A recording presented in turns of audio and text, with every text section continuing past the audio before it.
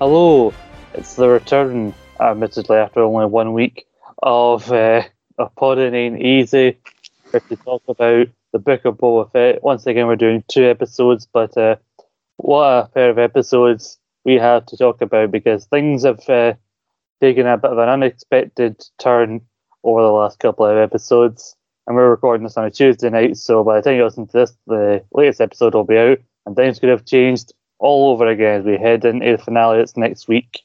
I am Stuart McLeod. I am in the middle of a charity challenge where I'm walking 12,000 steps a day every day throughout February. I almost said 12 steps a day. It's not much of a challenge, but right now it's only day one. I've done my 12,000 steps, and I feel like I need to take a trip to a back to tank.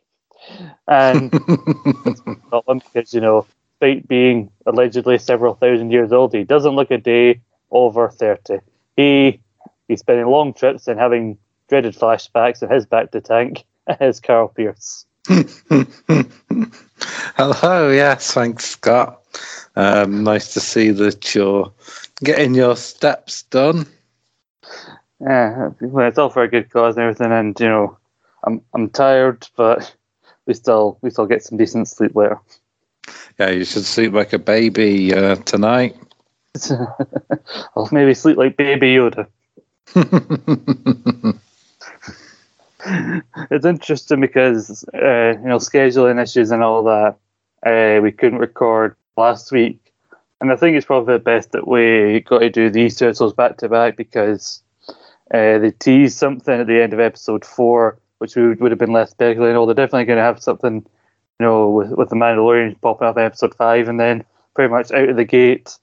In episode 5, he just shows up, and pretty much the whole episode's about him. Yeah, I was quite excited when he showed up in episode 5, but I wasn't expecting, it to be the whole episode. It was like a episode of The Mandalorian shoved in the Book of Boba Fett.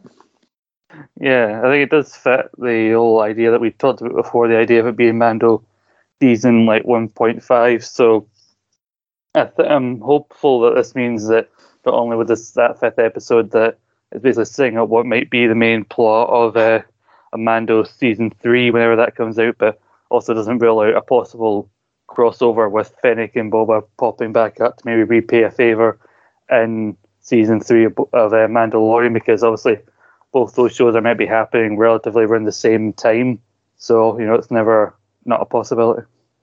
Yeah, definitely. I can see that happening. And maybe even a few more characters returning with any luck. Yeah, with any luck. We should probably delve into the 2 episodes. It's very rare we don't have much else to really talk about, but we're in a bit of a quiet period, I think, with the... Oh, actually, there's something I want to talk about, because this basically does seem to be a Disney Plus podcast, even though I'm trying to say we're not sponsored yet, because we talk about a lot of the Marvel and Star Wars stuff. Interesting thing about Disney Plus is that in Indonesia, they've got the exclusive streaming rights to the WWE network. Yeah, it is. I won't say strange, but it does sort of look ominous that there could be more deals between WWE and Disney. Mm-hmm. Yeah, because there's all this talk over the last year when people were being let go, and people were asking, is WWE getting ready to... And one of the big contenders a lot of people said is it Disney, because, well, Disney is buying everything. It could well be, you just don't know. Well, I mean, I wouldn't mind if it spread internationally, over here, everything on the network is moving over to Disney Plus, because hopefully it'd be a smoother transition than whatever hell's going on in America with Peacock. Yeah, I mean, luckily we haven't had the Peacock, but all the Americans that I follow on Twitter that are wrestling fans or watch WWE have nothing but complaints about WWE on Peacock. So it's I hope we don't get that over here. Yeah, I mean, I hope it'd be a smoother transition. I'd never buy that WWE will be sold completely while Vince is still alive. This man can't even give up control to his own family members. That's why Shane fucked off for so many years. So I doubt he'd give it to some like random kind of corporation. But I said this to my brother the other day. It'd be interesting if WWE did move over to Disney Plus, because that would mean, because I'll say Wednesday is the main day for like these kind of shows like Boba Fett or the upcoming Marvel stuff, that basically the new Wednesday Night Wars would be AEW Dynamite versus whatever Disney Plus is putting out at the time. If that does happen, I'm going to fax over my script for that WrestleMania fucking thing we did last year. Carl, you're a visionary. You foresee it. You weren't. It wasn't a fantasy. You looked into the future, my friend. We'll get Shayna Baszler in a lightsaber match before you know it. Oh, it's happening, I'm telling you. But I just can't wait for that. We'll wake up Thursday morning and see Ryan Alvarez reporting that, Moon Knight did very well in the 18 to 49 demos or whatever it is those people talk about. Yeah. I'd never heard so many people talk about demos until AEW showed up. Honestly. Anyway, but that's, a potential future, but, if that happens, Carl should be, hired as a producer now in WWE, because he foreseen what happened in the first WrestleMania under the new Disney Plus initiative, all spearheaded by Mr. Pierce. I can guarantee it. My dream of a WrestleMania main event between Lee Pace and Gunther now will come true. I was going to say, you'll show up on TV, they'll kick out Adam Pearce. Like, no, we can't have two people with the same last name on the show. Bugger off, Adam Pearce. Yeah, I'm not having me Uncle Adam Pearce. He'll have to change. It'll just be Adam from now on. I don't know what we're fucking talking about anymore. Let's talk about Boba Fett, shall we? 2 episodes to talk about. The first one does feature Boba Fett as opposed to the second one. 4th episode is called The Gathering Storm and is directed by man whose name I'm going to try and pronounce probably Kevin Tancaron. I think that's how I pronounce it. He's mostly does film and TV. From what I can do a quick glance at his IMDb, he's done episodes of Agents of S.H.I.E.L.D., Arrow, Titans, The Flash, but also weirdly at the top of his IMDb credits as under he's known for. 2 of his main 4 credits are Glee 3D, where he was director, and the director of the 2009 Fame film. So he's got the credentials clearly to be a Star Wars director. Definitely, and I look forward to the musical version of Boba Fett in 3D. Why not? I mean, they've done almost everything else with Star Wars at this point. Why not a musical? Exactly. The Cantina Band does the entire score. Obviously written by Jon Favreau, as all these episodes are. I just thought you had a weird. I had to give him a quick look up because I didn't know who the hell he was, because they do seem to have a core team with most of the names being very recognizable. But he was one of the first people throughout. I was like, when we were doing these like Star Wars reviews, I'm like, who the fuck is this? Obviously, we open up with the flashbacks, and again, as Boba is immersing his back to tank, and you see him wandering on these bantha, basically out in the middle of the Tatooine desert. Now he's no longer with these tribe. They've all been killed off, and now he's on his own. And he rides the bantha to Jabba's palace, where he's scouting. He's wanting to take out some of the guards, but there's too many of them. We learn what his purposes of getting it later on is that he wants to get his ship back. His ship's in Jabba's palace still.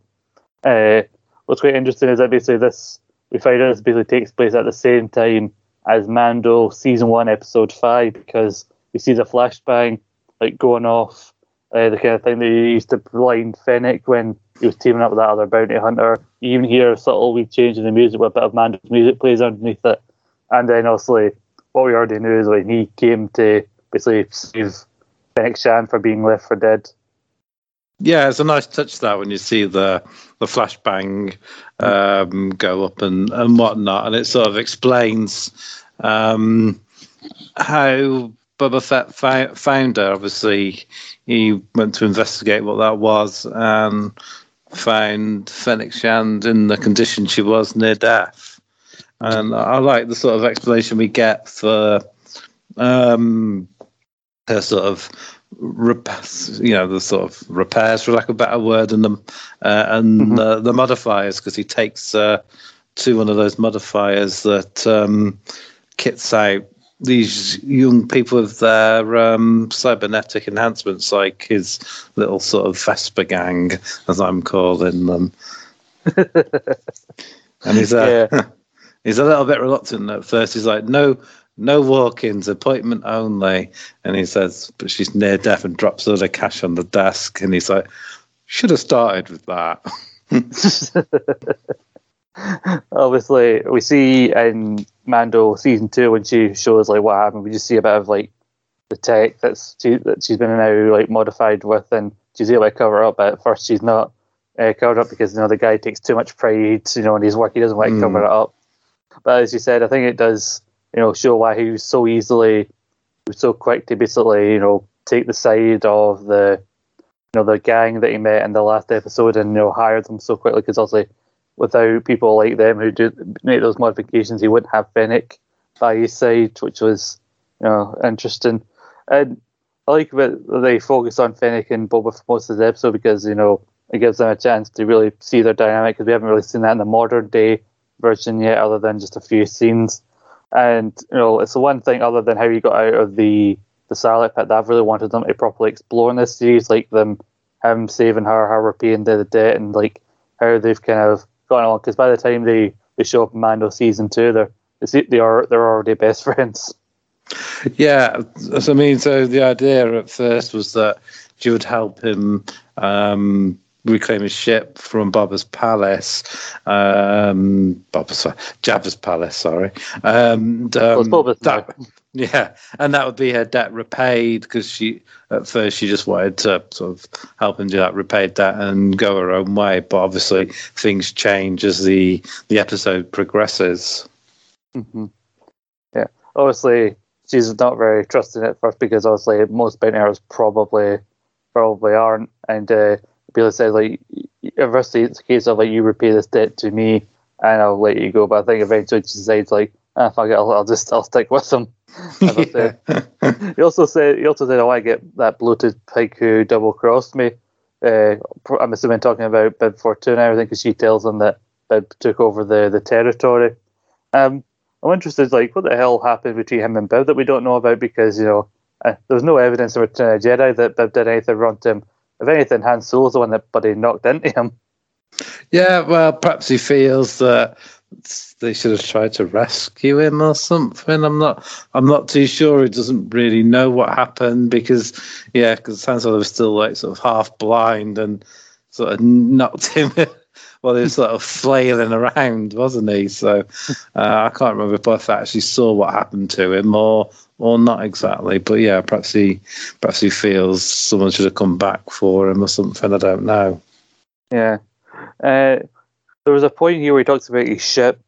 That some people I saw were kicking off about, because there was a bit of a misunderstanding here, because I think he calls it like his fire spray or whatever, like gunship. But people thought they'd changed the name, because also it's originally known as Slave One.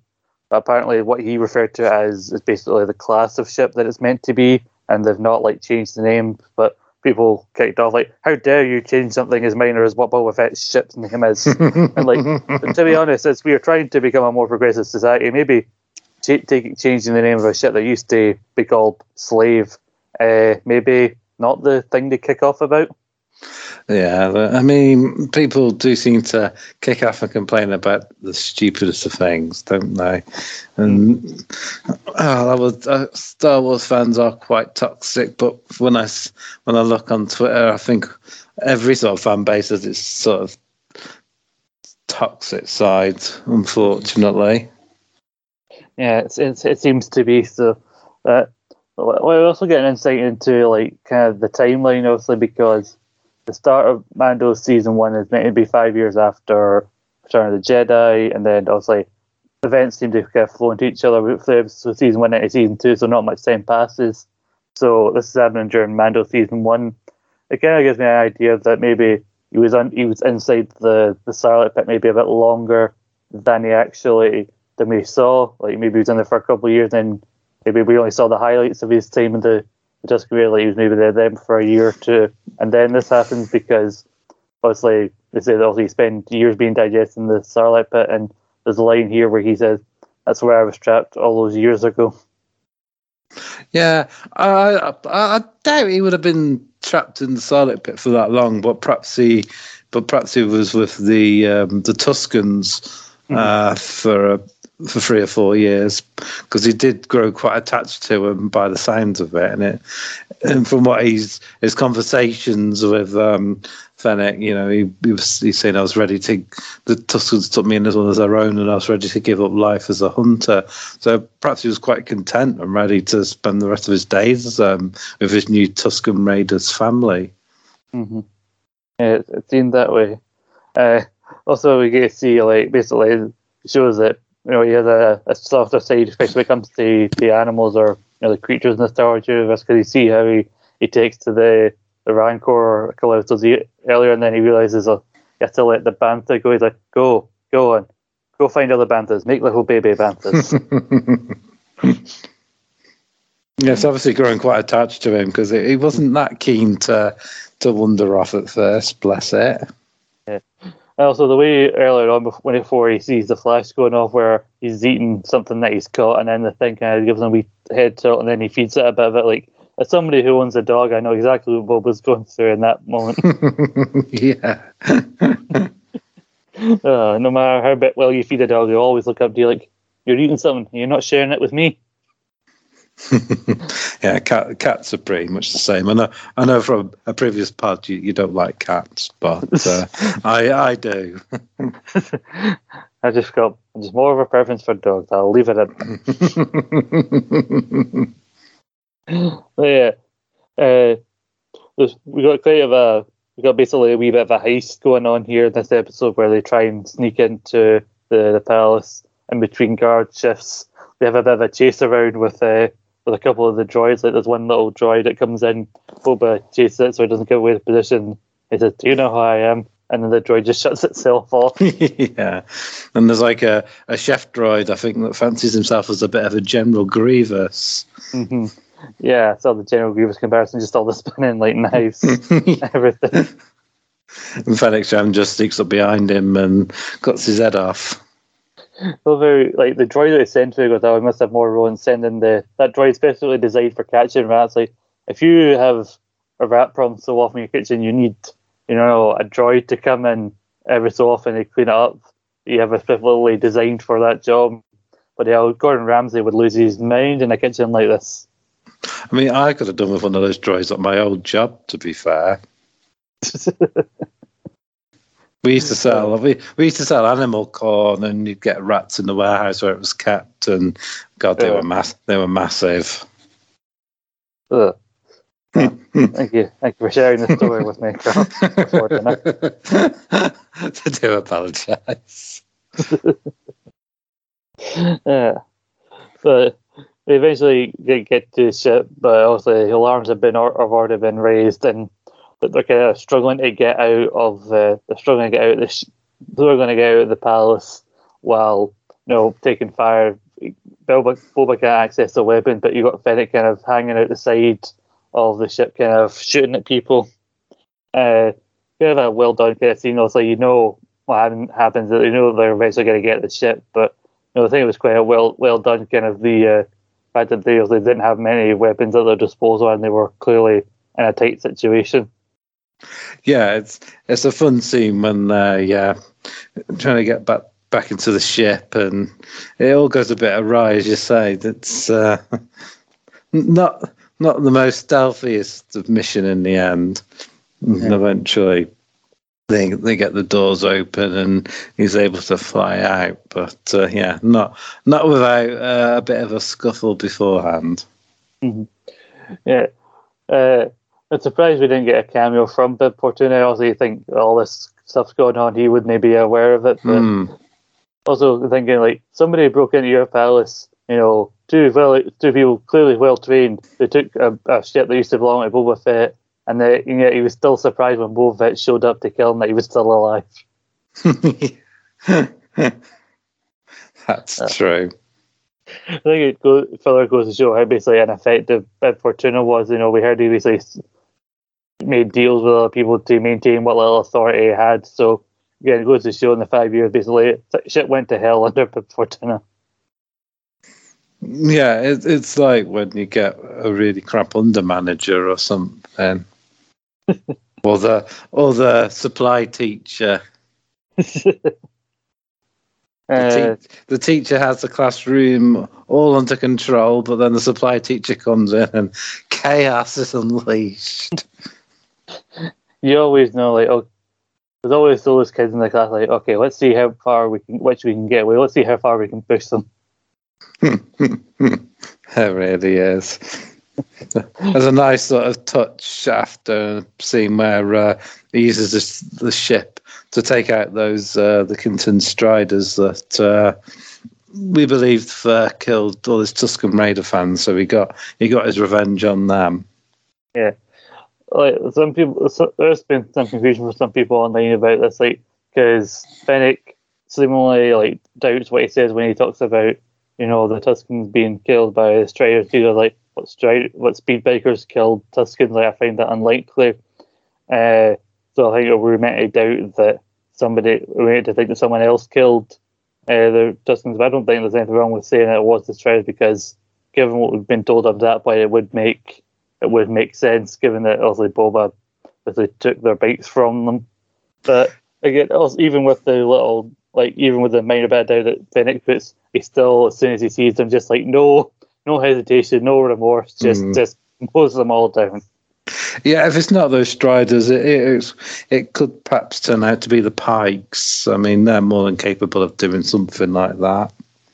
Yeah, definitely. Because maybe it was again to send a message, because you had that guy who was talking to we were not prepared to pay money to the two factions, the Kintan Striders they've already collected, and then maybe the people from the Pikes somewhere were well, we don't really like how these guys conduct themselves. We're not going to bow to these just. So they'll say a lot of people see the Tuskens as just savages, so they don't want to make deals with them. So maybe, like you said, they killed them, make an example of them. Could be. Perhaps he was hoping the Striders and Boba Fett would take each other out or something. But we might find out in later episodes, or it might just be the Striders did it. Who knows? Who knows? Yeah. But either way, good for both, even if it was the Striders. Because I still think, like you said, it could be a case they wanted them either grouped to take each other, because they said they've already collected money. So clearly that guy had spoken to them before Boba had arrived.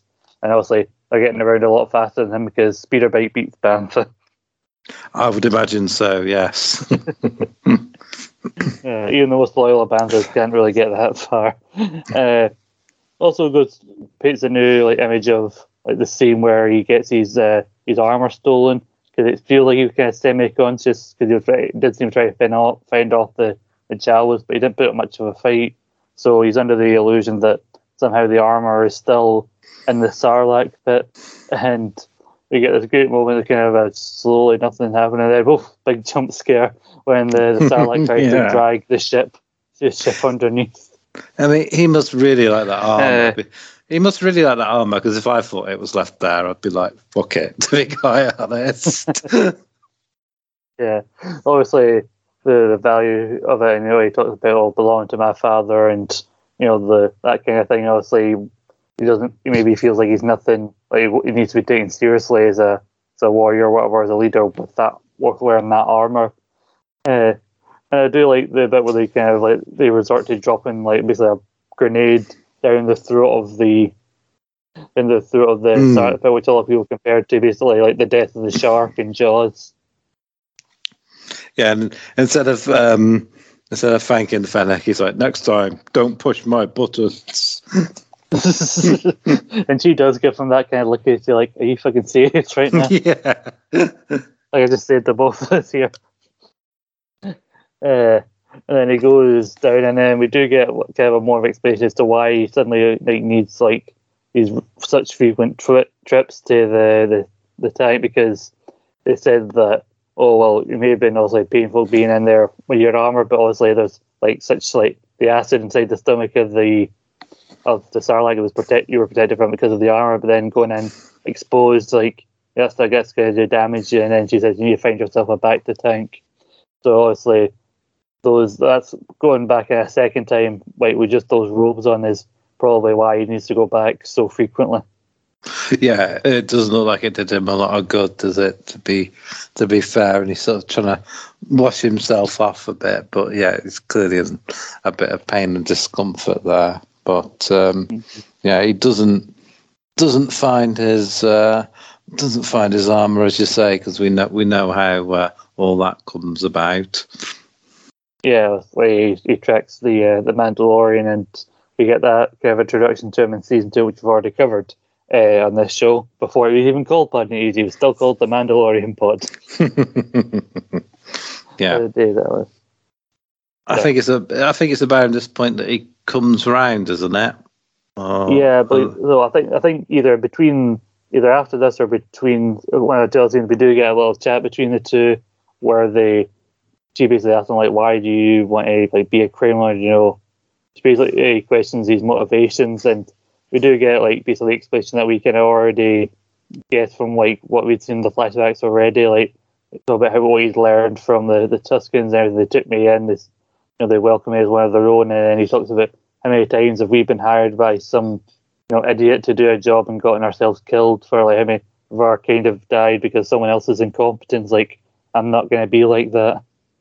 Yeah, and she sort of says to him, being with the Tuskens has made you weak. And he says, no, being with the Tuskens has made me strong. You can only get so far without a family or a tribe. Yeah. Also because he was very much a loner. So he lost his dad very young. And obviously so he didn't have the family. So that was kind of the aspect of their relationship. Obviously, of like a lot of people have talked about the idea of having that family he never really got to have when he was growing up, and obviously the idea of him, like, because a lot of people moan about maybe not enough action from Boba and like these episodes, like especially the modern day one, but I think there's been decent action in the flashbacks, and the case of like kind of like the Mandalorian is like young Boba Fett. He's still obviously like got a lot of fighting him, whereas Boba Fett, especially after these injuries and all the time with the Tusken Raiders, he's older, and like while he still has to go to the back to tank, he's maybe a bit wiser over his time, so he's trying to be, as he's getting older, he's trying to take a more smart approach. He kind of wants to go into semi-retirement, I reckon. That's what it is.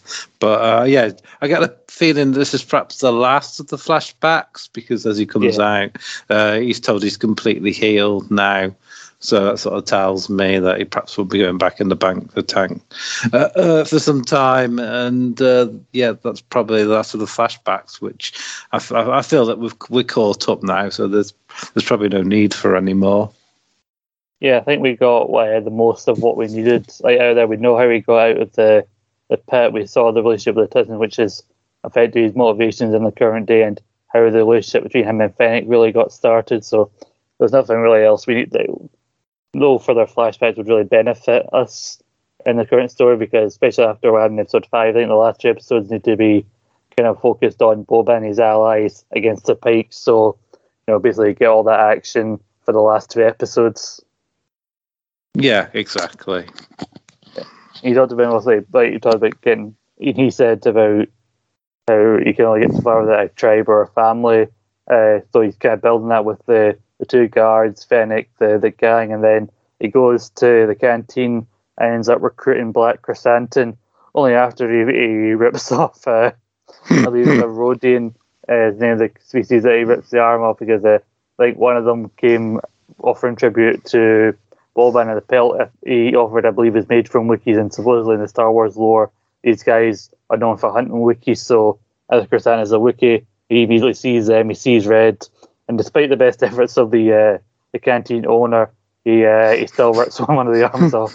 Yes, he tries to calm him down and talk him out of it. It doesn't work. And I just love Boba Fett just dryly says, well, it was worth a try. But as soon as he leaves, she just basically tells the band to play the music again. Everybody just goes back to their business. Yeah, and he basically, just to recruit him, he just says to Black Casteristan, you look like you need a job.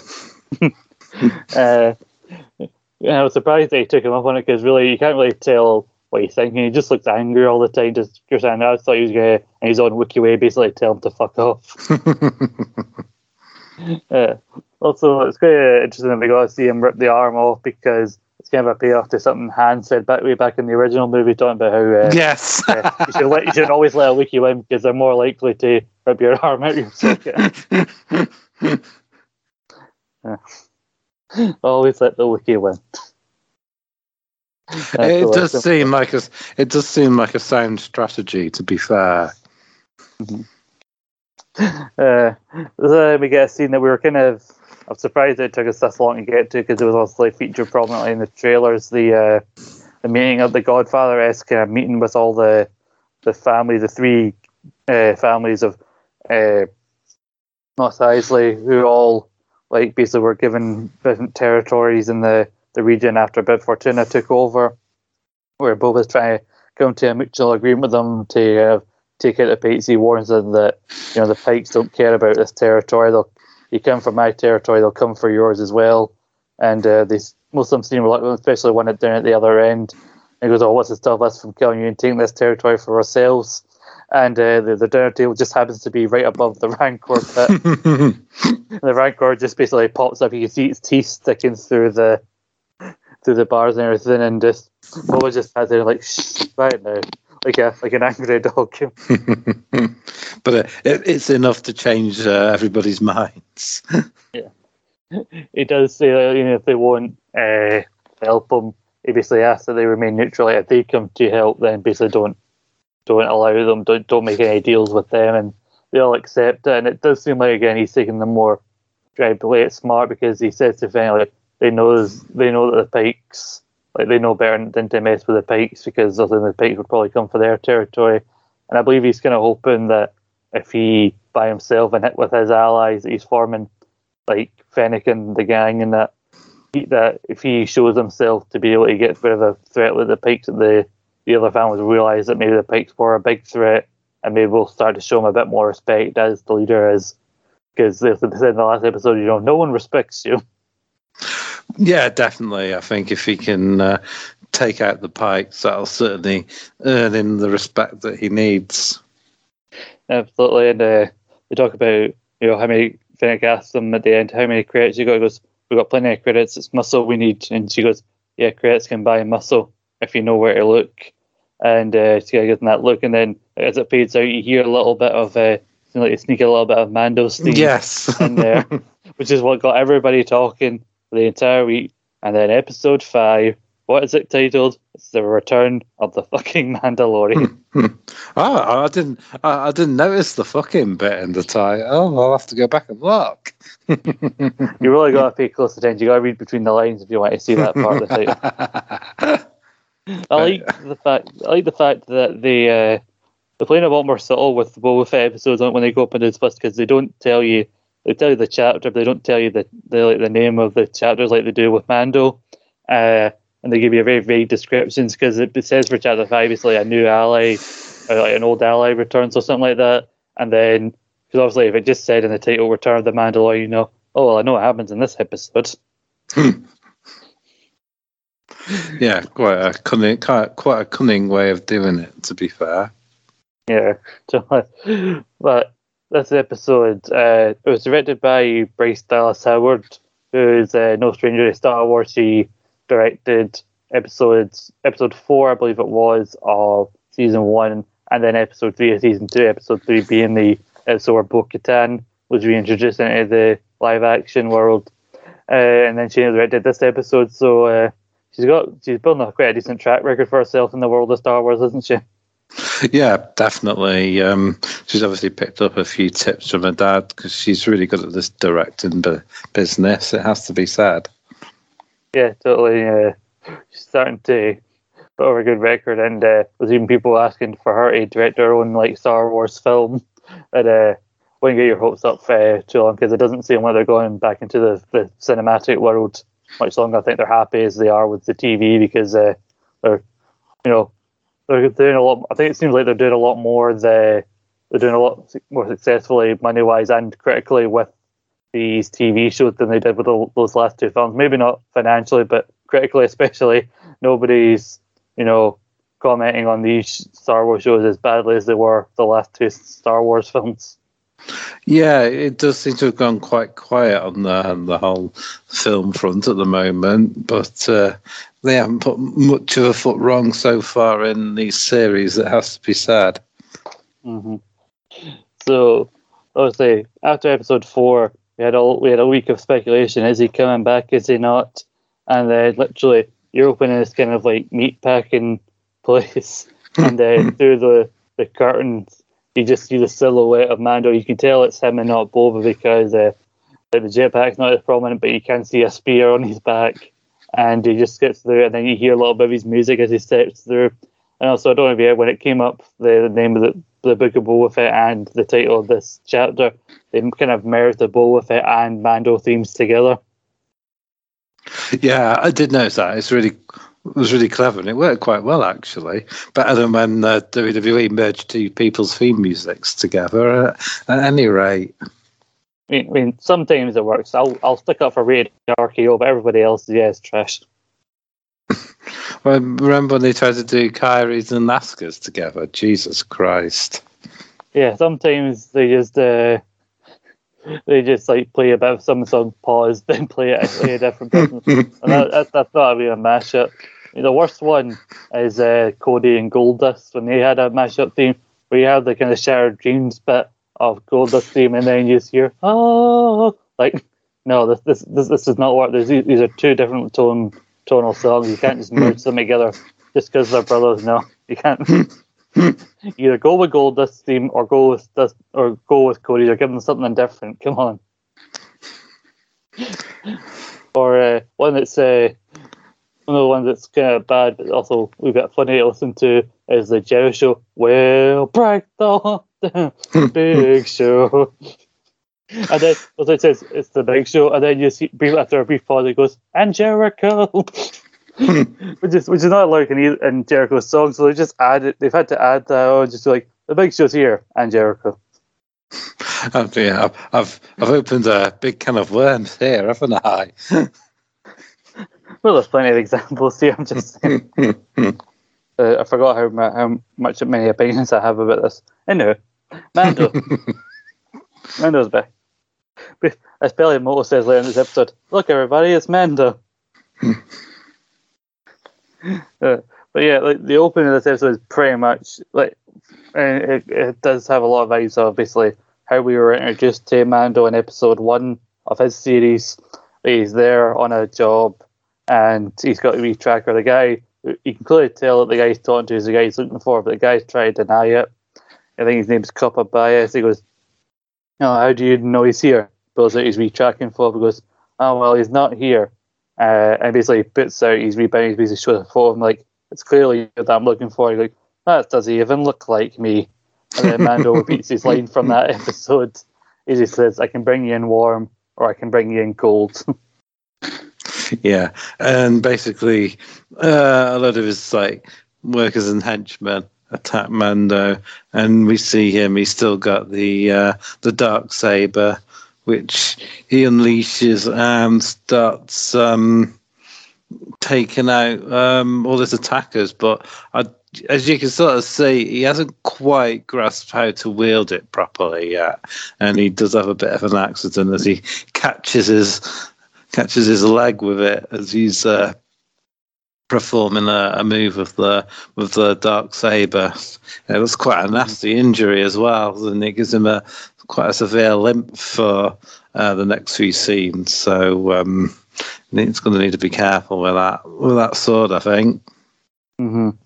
Yeah, I knew that we were going to see Mando. I wasn't expecting to see him so soon, but then I felt like big time for just sitting and watching the episode and then just bust out the dark saber, like, oh my god, he still got it. Because it does answer. It does answer one or two questions we have coming out of like the Mando season 2 finale, like what was going to happen with him, Bo-Katan, the dark saber. So he holds on to the dark saber. Like I said, yeah, he doesn't know how to use it, and we talk about the weight of the blade and everything. It kind of maybe explains why he was able to beat Moff Gideon so easily, because clearly Gideon, as a non-Mandalorian, didn't really know how to wield it either. So it probably explains why Mando was able to beat him so easily. Yeah, and as you say, it's for some reason it can weigh quite heavy, and probably why it's not called a lightsaber. Boom, boom. Oh, I'm here all the puns. I'm here all week. Tip your waitresses, people. Jesus Christ. Anyway, standards have slipped on this show, I do say. But yeah, it's quite heavy. The saber, he does kick out himself. It ends up just very viciously cutting this guy in half and deciding to bring him in cold, and basically takes his head. We don't see it, but also we see him doing another strike through the curtain, and then he holds up a very head-shaped bag coming out with him. So he just looks at the other workers and basically says to them, "There's a big table worth of Republic credits in there. These guys had no right to. No one else is going to claim it. So if you let me pass, it's all yours." Yeah, so they pretty much do what anybody was in that situation and let him pass and go for the credits. So it's all good. And we see him arrive at whoever gave him the job, and they say, "Oh, you were fast. You're a good hunter." And he drops the head on the table, and they offer him another job, but he doesn't want it. He just wants this information he's after. And they give him the information he wants, which is the location of where the rest of his surviving Mandalorians are, basically. Mm-hmm. Yeah, I was surprised to see that. Like, what do you think of the look of this kind of almost like space station-y kind of thing, like a whole city? That was really cool, wasn't it? Yeah, like city on like a half kind of thing. It does seem like something you'd see back in like the prequel day or the Clone Wars days, like the kind of locations they have in those type of shows. And like, kind of I'm felt sure there's I mean, I'm going to swear here, but kind of felt a bit Star Trek-y to me, actually. Fair enough. Like, I'm sure there's a number of things in like sci-fi that this seems similar to. I've seen so many comparisons online, and someone pointed out the way the half is like not a full like circle, so it spins around and the sun hits different areas at different times. So somebody on one end is like it's the middle of the afternoon, for someone else it's the middle of the night. But yeah, as a visual, it looked really cool, actually. Also, I love like the immediate after, before he even has the meeting with them, he's walking through the streets with this head bag. He gets into an elevator, and the guy in the lift kind of looks down as if he's like, "Has he got a head in that bag?" And it says "Man," looks to his right, and he just like eyes forward. It's actually when he's around this group of people, like when he goes up to that table, he's not limping. As soon as he's on his own, he's suddenly like grabbing at his leg and like, yeah. Toxic masculinity from the Mando, not want to show weakness. Well, it's probably a survival thing as well as much as anything. Yeah, probably so. But yeah, the another question we had coming out of season 2, like whatever happened to the rest of those Mandalorians he was trying to find, and there's only 2 of them left. And another question we had, because we left a sort of fight in a bunch of stormtroopers, was did the armorer survive? And obviously she did, because she's there, so she's obviously some fighter. Mm-hmm. I was kind of interested to see, like, you see the symbol. I was sure I've seen the symbols before. I'm sure it was probably in there like start of season 1 that we saw the symbols. It's obviously to do with that like clan of Mandalorians, and so he finds them. And I was really surprised when you just pans around and you see the armor just kind of sitting there, kind of the bowels of this like station, kind of sitting on their own, so they're all hidden. It's just her and there's another guy, Vizsla. Vizsla's his last name, but he has a link to the dark side, which we get into. But he was he was played by Jon Favreau, I believe, or at least voiced by Jon Favreau in this episode. Yeah, I saw that as well, which is pretty cool. I mean, it looked big enough to be played by Jon Favreau, to be fair. So you never know. But yeah, he shows the armorer, the Darksaber, and the Vespa spear, and she's like, "Oh, the Vespa, that should be armor. It shouldn't be a weapon." So he hands it to her to forge into something. She asks him what he wants, and he actually wants armor for the Foundling, Grogu, which he's a bit reluctant to do at first, but he explains why he wants it doing, and she asks, "What shall I make for the Foundling?" So I don't know if we're going to see him go back to Grogu. I hope we do, but it's hinted that it's definitely suggested that he's going to go to find Grogu out. So I hope we get to see that. Mm-hmm. Yeah, like the way something very small. So I don't know if it's armor or if it's just like a small necklace thing that he's melted it down into, because it's like a very small little thing she's tied up for him and give to Grogu and everything. She said, "Oh, your mission's complete. You've returned the Foundling to his own kind." Also, we get some background, also for those who didn't watch like Clone Wars or Rebels or anything like that. You get some backstory on the Darksaber itself, and talking about, as I mentioned before, it was founded by one of the only Mandalorians to join the Jedi Order and everything. His name, he was of House Vizsla as well, and there's a character called Pre Vizsla in the Clone Wars who was also voiced by Jon Favreau, ironically, as I mentioned before, who kind of wielded the Darksaber and fought and teamed with Maul, and then that led to Maul claiming the Darksaber briefly for his own. But it's quite interesting that also in canon after the whole changes of what is canon, what isn't, since Disney took over, the first appearance of the Darksaber was in Clone Wars, wielded by a character voiced by Jon Favreau, and then pops back up again in a show directed by Jon Favreau, and then the show written by him, and he's playing a character who then tries to fight Mando to get the Darksaber. So, Jon Favreau basically brought us back the Darksaber. Yeah, it's a nice little thread that sort of connects itself through all the series, which is really cool. And when he mentions Bo-Katan, the Emperor sort of replies, "Bo-Katan is a cautionary tale." So these clans are not, I don't think, too highly of each other, and it just made me wonder if perhaps she might make an appearance in season 3 of The Mandalorian. Yeah, I'm hopeful for that. It does seem like there's he's getting two different sides of the story here, because he met Bo-Katan, she claims him, the people you belong to, the whole thing about not removing your helmet, that's the old ways. These guys are about like basically right wing in their beliefs of the Mandalorian ways, whereas she's like, "Oh no, when someone who does not claim it the right way leads us, it'll lead to chaos and we'll be scattered." And that's what happened when Bo-Katan took over, because she didn't earn the play, because she was given to, I believe, by Sabine Wren. She didn't, which is probably why she has that look on her face when Mando has the sword, just tries to give it to her. She's like, "No, I can't just be handed it again after last time. I need to earn it."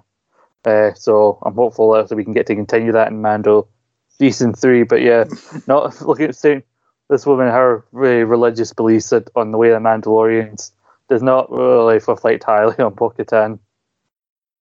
No, it's a little bit like different religious sects of the same religion, where they sort of interpret certain texts different ways and have their own ways of worshipping the gods and have their own different rituals. So it's a lot like that.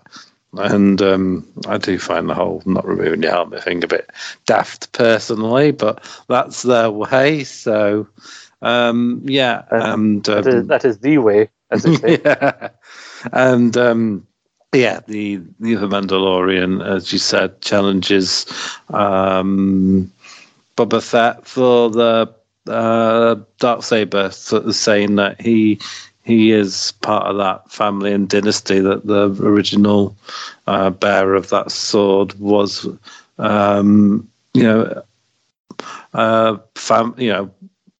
is one of his ancestors, basically.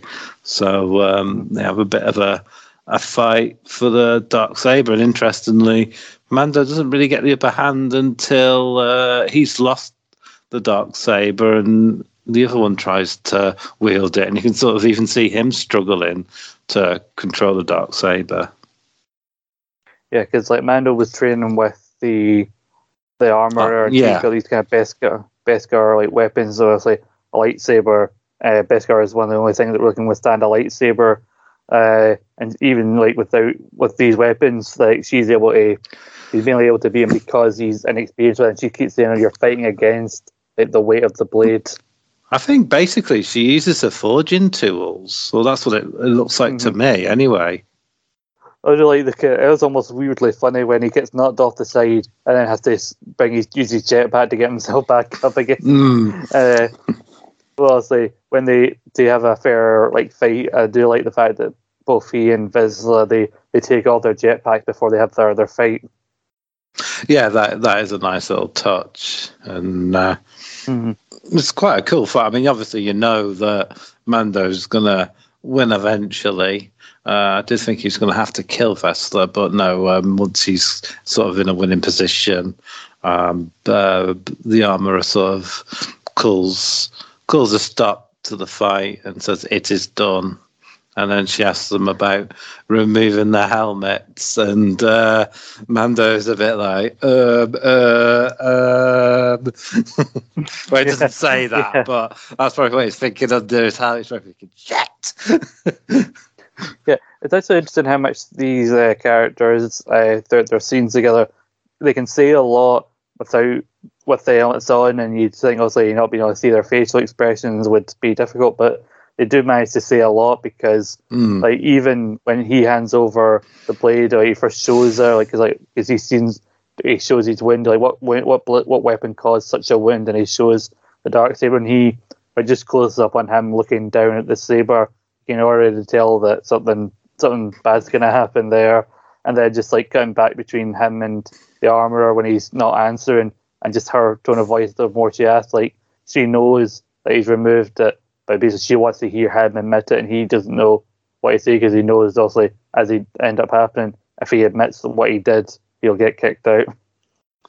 Yeah, it's they say so much as like just a turn of the head or a body language. It's so well done because you hear a lot of actors and directors complain in films where they've got to wear a mask and you can't really get the performance they want. But they've sort of, which was a lot of problems they had with the original Green Goblin costume in the first Spider-Man. But they found a way to make this work on Boba Fett and the Mandalorian. It's really really cool to see. Yeah, definitely. Also, something earlier on when she was talking about the Darksaber, she mentioned the Night of 1,000 Tears, which was referenced by Moff Gideon in the Mando finale. And we actually get to see a brief flashback of like ships bombing Mandalore, and it's weirdly the first time it's very briefly, it's the first time we've seen it in live action because, they visited Mandalore several times across Rebels and the Clone Wars, but never seen it really in live action. And there's a scene where through the wreckage you see these like Imperial droids searching for survivors, and I've seen a lot of people put that footage side by side with like the Terminator. Yeah, that was the post-apocalyptic. I was going to say. I was going to say that. I really, when the first time I saw it, I really first thought was like, oh, this is very Terminator. Yeah, very much. So it was a nice touch again, actually see Mandalore, which gives me hope for maybe seeing Mandalore, like them going back there in season 3 of the Mandalorian, because he doesn't want to be kicked out. He says, well, what can I do to atone? He goes, the only way is to submerge yourself in the dark waters beneath the temple on Mandalore. It's like, well, those are all wiped out. So basically, they look at each other like, well, the only way for you to atone is basically no longer exists. So basically, you're out. But I just find it interesting that they still let him keep the Darksaber because, even though he won the fight for the saber, the fact that he's no longer part of them, it's interesting that they'd actually let him leave with it.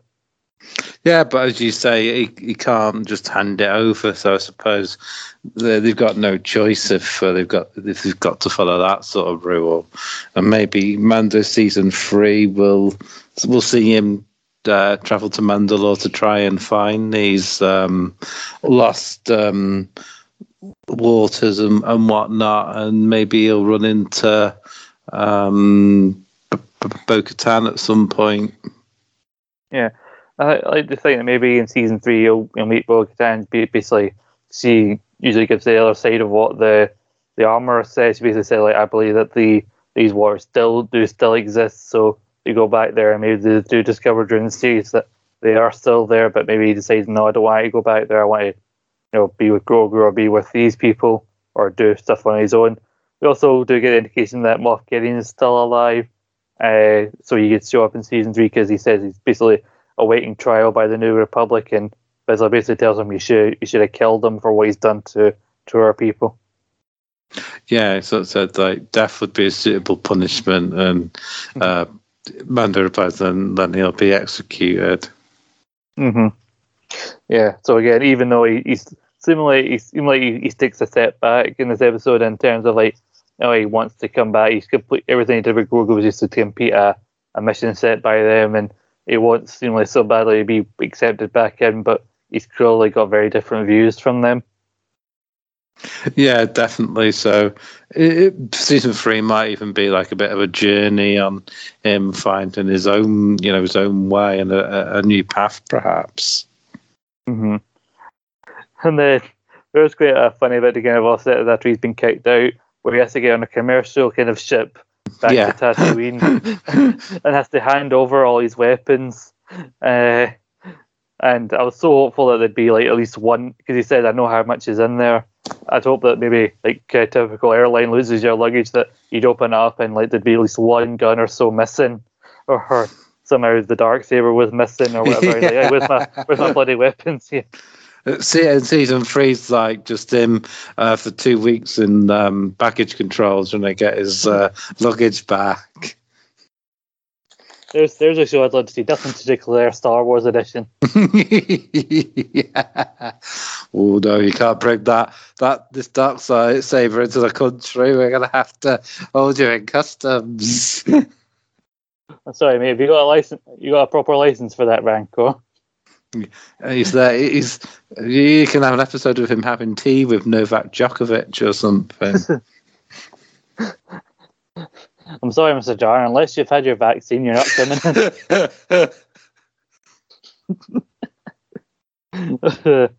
in. And he's reunited with Peli Motto, who, because I'd briefly forgotten that the Razor Crest got blown up when Grogu got kidnapped by Moff Gideon and Mandalorian. So he's looking for a new ship. So he thinks he's going to get a new ship similar to the Razor Crest. He said, you said you had the replacement. I know she's instead kind of remodeling and rebuilding an old starfighter, like an old Naboo starfighter. Basically the yellow ships that Anakin piloted in the Phantom Menace. But also they're making it more like, give it more of a silver look. And basically the next 5 minutes is a bit of a compilation of them basically helping put the ship together. Yeah, that sort of made me think of an old 80s show like the A-Team, when they'd be building something to take out the bad guys and have a bit of a montage, and that's kind of what this reminded me of, but it was quite cool. And there's also like a fun bit before he arrived where there was some sort of like alien thing on the loose causing a bit of havoc, and you see the droids too scared to go and get it, so she does, Peli Motto does, and there's a sort of comedy, it's almost like a comedy bit, isn't there, where she's getting dragged behind some tools and cases and that, and this thing's dragging her, and she's trying to reach for a gun, and the droids are there too scared to help her, but Mando's there just in the nick of time to shoot it.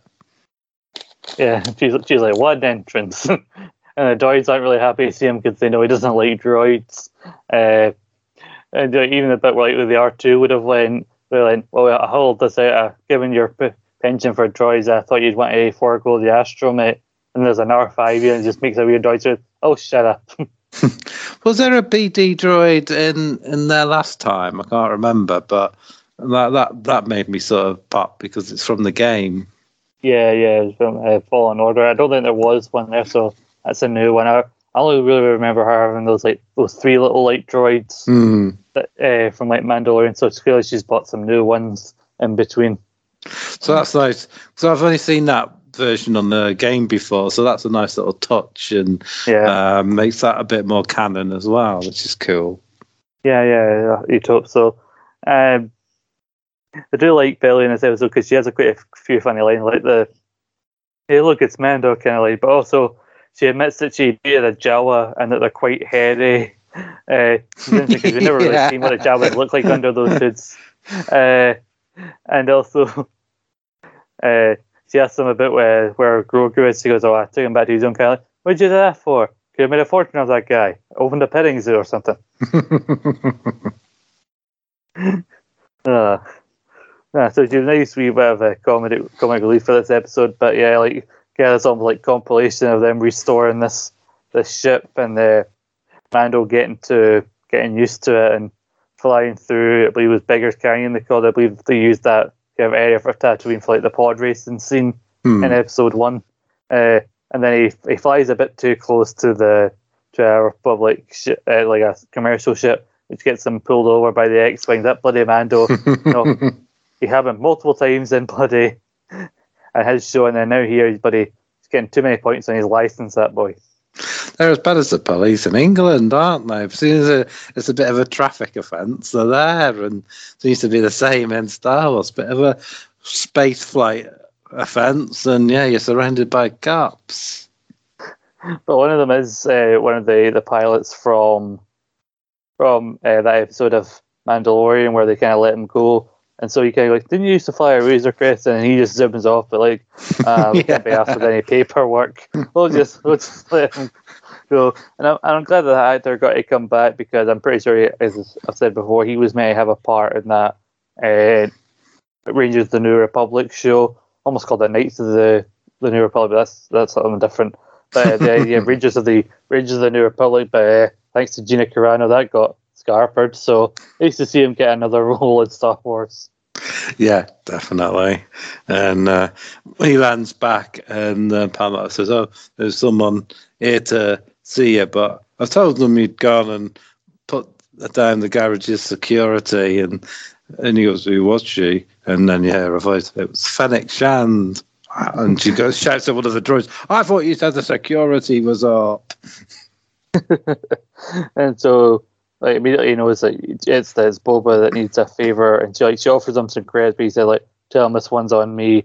But he says, I have to see a friend first. So I'm wondering, one theory I've seen online is that maybe we'll see him with Boba in the next couple of episodes, but will imply that he went to see Grogu in between, and the bit where he sees Grogu will actually be featured in Mando season 3.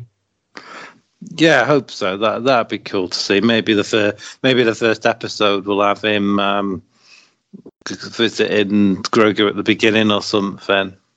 Mm-hmm.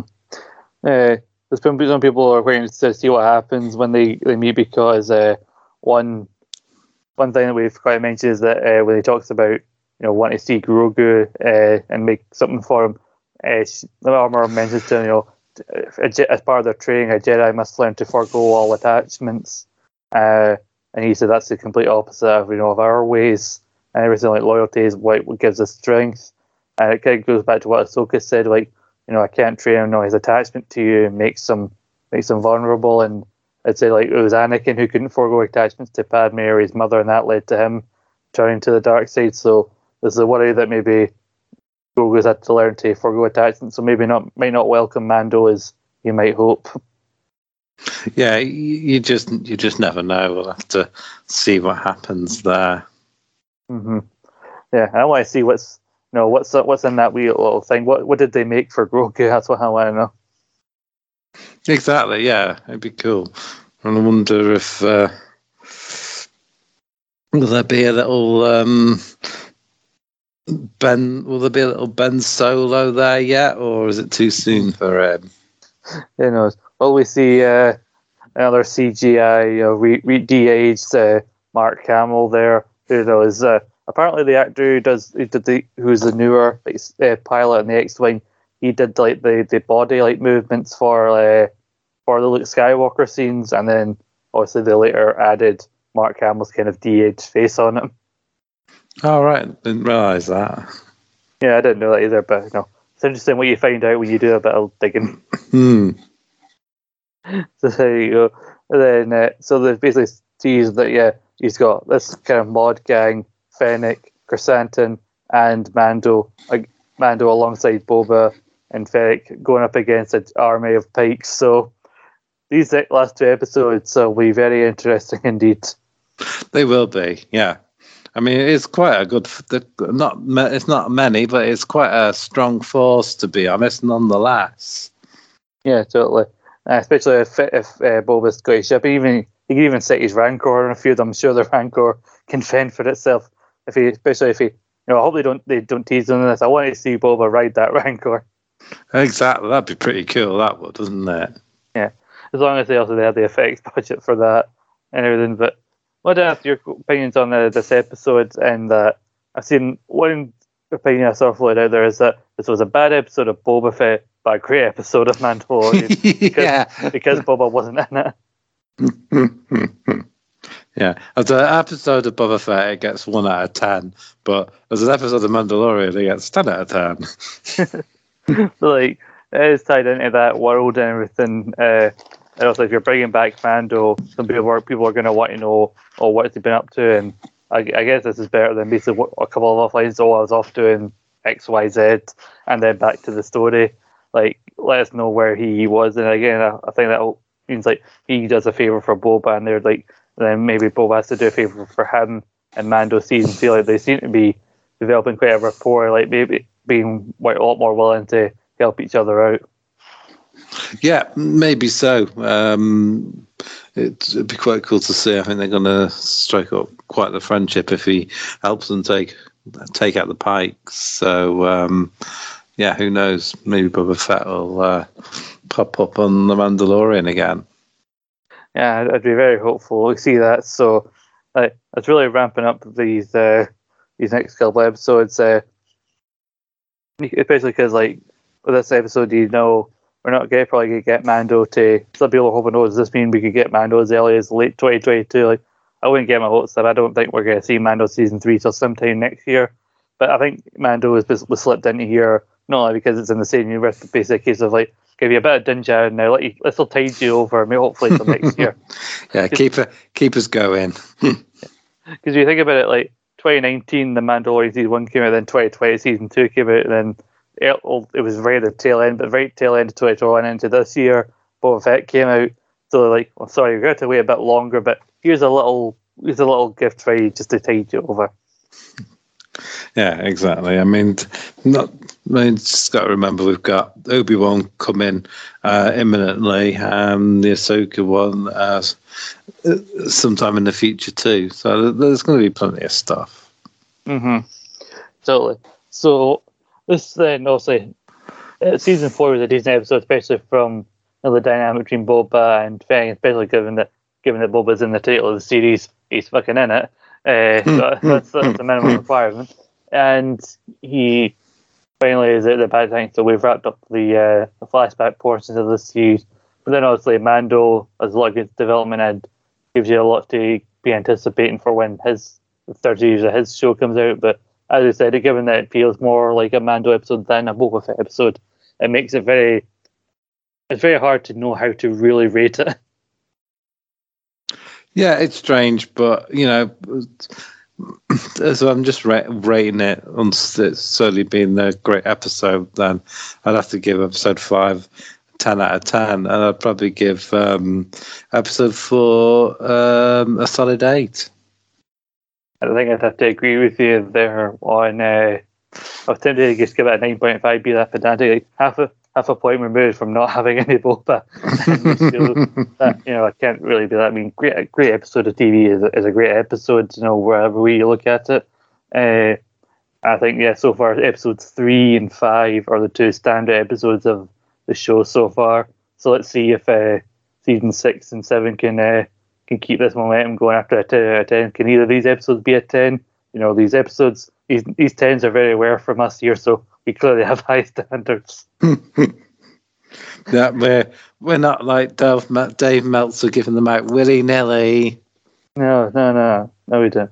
I can't remember how many times there have been a couple episodes of Mando we've given them out for, and I don't think there's even been a Marvel thing we've given 10 out of 10 for. There might be, I think I had to listen back to it. But see, they're very rare, these 10 out of 10, so when you get one, we mean it. Exactly, yes. Kenny Omega ever appeared in The Mandalorian, of course it'd be 11 out of 10. Oh, 12, mate. 12, oh. Look at you. 13 if they filmed an episode in the Thunderdome. Oh, not Thunderdome, is it? What am I on about? What's it called? The Tokyo Dome. Tokyo Dome. That's all. Jesus Christ. I think I'd lose. I got detract points if it was in the bloody Thunderdome. for that. Tina Turner's there. Tell Boba Fett that we don't need another hero. Anyway, we'll probably have to wrap up there because we're losing track of whatever the hell it is we're talking about. Carl, we've got too much. I was going to say we've gone on some tangents today, haven't we? We have, yeah. We didn't have many tangents applied to the side of this one, but we somehow found them and we veered off each way. Veered off. But Carl, you've been up to much. You got much you want to plug to the good people? I have, yeah. I'm going to be challenging you this week, to be honest, Scott. Right, so better get stuck in so you can follow me on Carlos_Fire80 on Twitter and Instagram. You can follow us on Rogue_Opinions on Twitter and Instagram. You can check out our website where I put a new article about the Australian Open. That's Rogue. RogueOpinions20.wordpress.com. So please check that out. We've got a tennis podcast that I've recorded with Nathan, which may be up before this or it may be up after this, depending. So keep an eye out for that as we discuss the Australian Open and heap praise on one Rafa Nadal. There's also a football pod which should be going out reasonably soon, so keep an eye out for that too. Guns and Devils, as me and Liam discuss the transfer window and both our club's failure to sign anybody. There's also the Buffy pod that I do with Sam Carmichael. The latest one is Prophecy Guild, the season 1 finale. So please check that out. And also, I am now a Twitch affiliate. So if you want to watch me playing Hitman on Twitch, go and find me at Carl7Pierce. All right. So yeah, you've been a busy boy, haven't you? I have. I'd been meaning to ask you about the Twitch thing because I saw that on Twitter that you were trying your hand at the old Twitch. Yeah. That's where the kids are these days. If you want to see a 42-year-old bumbling his way through some video games, I'm the person to follow. I don't know. I always thought it was like this silly thing, but then I don't know. I just decided, actually, perhaps I'll give it a go after all. Can't beat them, bloody join them. There you go. Yeah, you never know. I'm sure there's a market for men in their 40s not knowing how to play games. So there's a market for bloody everything. I like to think I know how to play games, but as soon as I hit the record button, all the things I can normally do well in the games, it all goes to shit. As far as my plugs go, you can get me at Scott McLeod 1996. Follow Scott and Paul's Rambling podcast at SP Rambling. We're also under the Rogue Opinions feed on the same Android podcasting platform that you can find Rogue Opinions on both feeds, Anchor, Spotify, where we choose to listen to these shows. Make sure to check back Carl's previous episode, see when we did give 10s in the past. see how often we do it. Are we hypocrites? Are we really like Dave Meltzer and do it far more frequently than we realise? But with me and Paul, recently we uploaded an episode about Impact Wrestling, about Hard to Kill, and the recent partnership they're doing with Ring of Honor and guys like that. And we've got an episode coming up of our In Your House review series where we're going to be reviewing In Your House 10, I believe it is, Mind Games, which features the main event of Shawn Michaels versus Mankind. Very often forgotten match that people should really check out if they haven't done so. Yeah, I remember watching that back in the day, and yeah, really good match, that one. Mm-hmm. It's the only match go into like watching the show back for the review. Like the only match from that I'd seen had been Mankind versus Shawn, so I'm interested to see how I feel about the rest of the card. Also, on Rogue Opinions, a new episode of Rogue SmackDown will be going up soon when I get the time to finish the editing. Then after that, there'll be hopefully another episode to follow with the Judgment Day review coming shortly after that. So me and Sam are getting back on a hopeful regular schedule. He's actually watched the stuff that we need to. He's watched the stuff that we need to talk about. So it's just a matter of scheduling and getting him to condense his thoughts. Good luck on that last bit. There's a No Rogues bar that I recorded like before the new year with Kwaku Adu. Again, I've had a lot of stuff on and not have time to edit it. But Kwaku, Scottish ring announcer and producer over at ESSR. So hopefully you guys enjoy the chat that I had with him. It's a lot of fun to record that. Being with ESSR, I do a bunch of shows over there, so go check out what they're doing on their podcast and feed, and you'll probably find me there. Like my next show that I'm doing with them is on Saturday. It's called Saturday Draft Live. We do this wrestling fantasy draft, and we break it down and try and analyze it like we're an actual sports thing. We just started off our 12th season starting this Saturday, so go see us talk about wrestlers and basically root for them, mainly because we have them on our team, because we're not biased at all. Yeah, not at all. Not really anything else I can plug podcasting wise. I'm doing sometimes I do the steps thing. It's for a Scottish charity called Children First. Also, I'm trying to help raise money. So I don't know. So maybe try and look into Children First and see how you can donate and to them and what you can give, and try and give something to them for a good cause if you're so inclined. They sent me a T-shirt as part of this. Bit tight under the arms, but I'm hoping they shed some weight over the next month. So hopefully by the end of February, it'll be hanging off me. Doing these 12,000 steps doesn't help you lose weight. Nothing will, mate. Yeah, I'll resign myself to I'm a fat man. I accept it now. I'm like Joey, like Joey Trivia once said, I'm curvy and I like it.